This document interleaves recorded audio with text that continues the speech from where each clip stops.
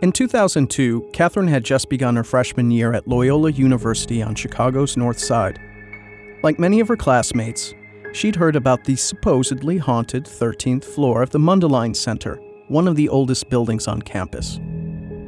One night in early October, she and 5 friends decided to check it out with a Ouija board in tow. Normally, Catherine would have had a pack of cigarettes with her. Tonight, she couldn't find them. They weren't on the kitchen table, and she had to leave to go meet her friends.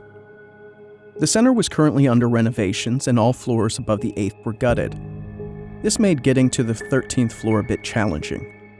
They could no longer take the standard elevator. Instead, they had to use a vintage service elevator behind a campus security desk. The group also had to split up into 2 groups because only 3 people could fit into the tiny elevator. It was the kind that required riders to manually close and lock the doors. Once inside, darkness would engulf you. The only source of light was a tiny window, and light flickered as the elevator rose between the different floors.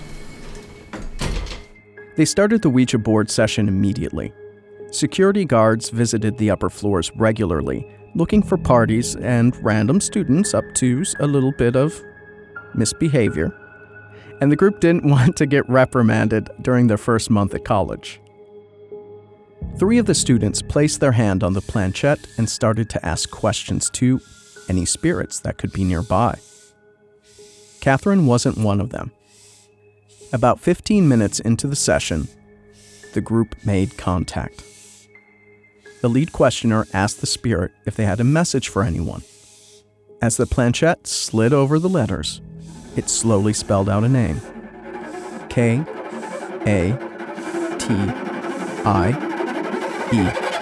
Katie.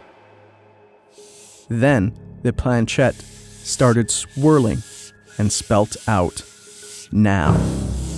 And it continued to spell now over and over again.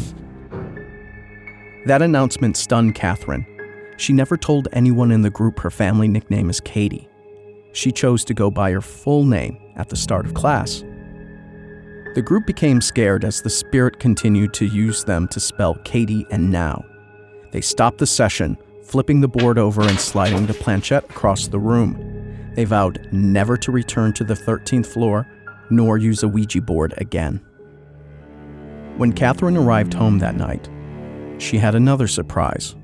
Her misplaced pack of cigarettes lie on her bed, open, with individual cigarettes strewn across a black comforter. They spelled out the name Katie. And Catherine lived alone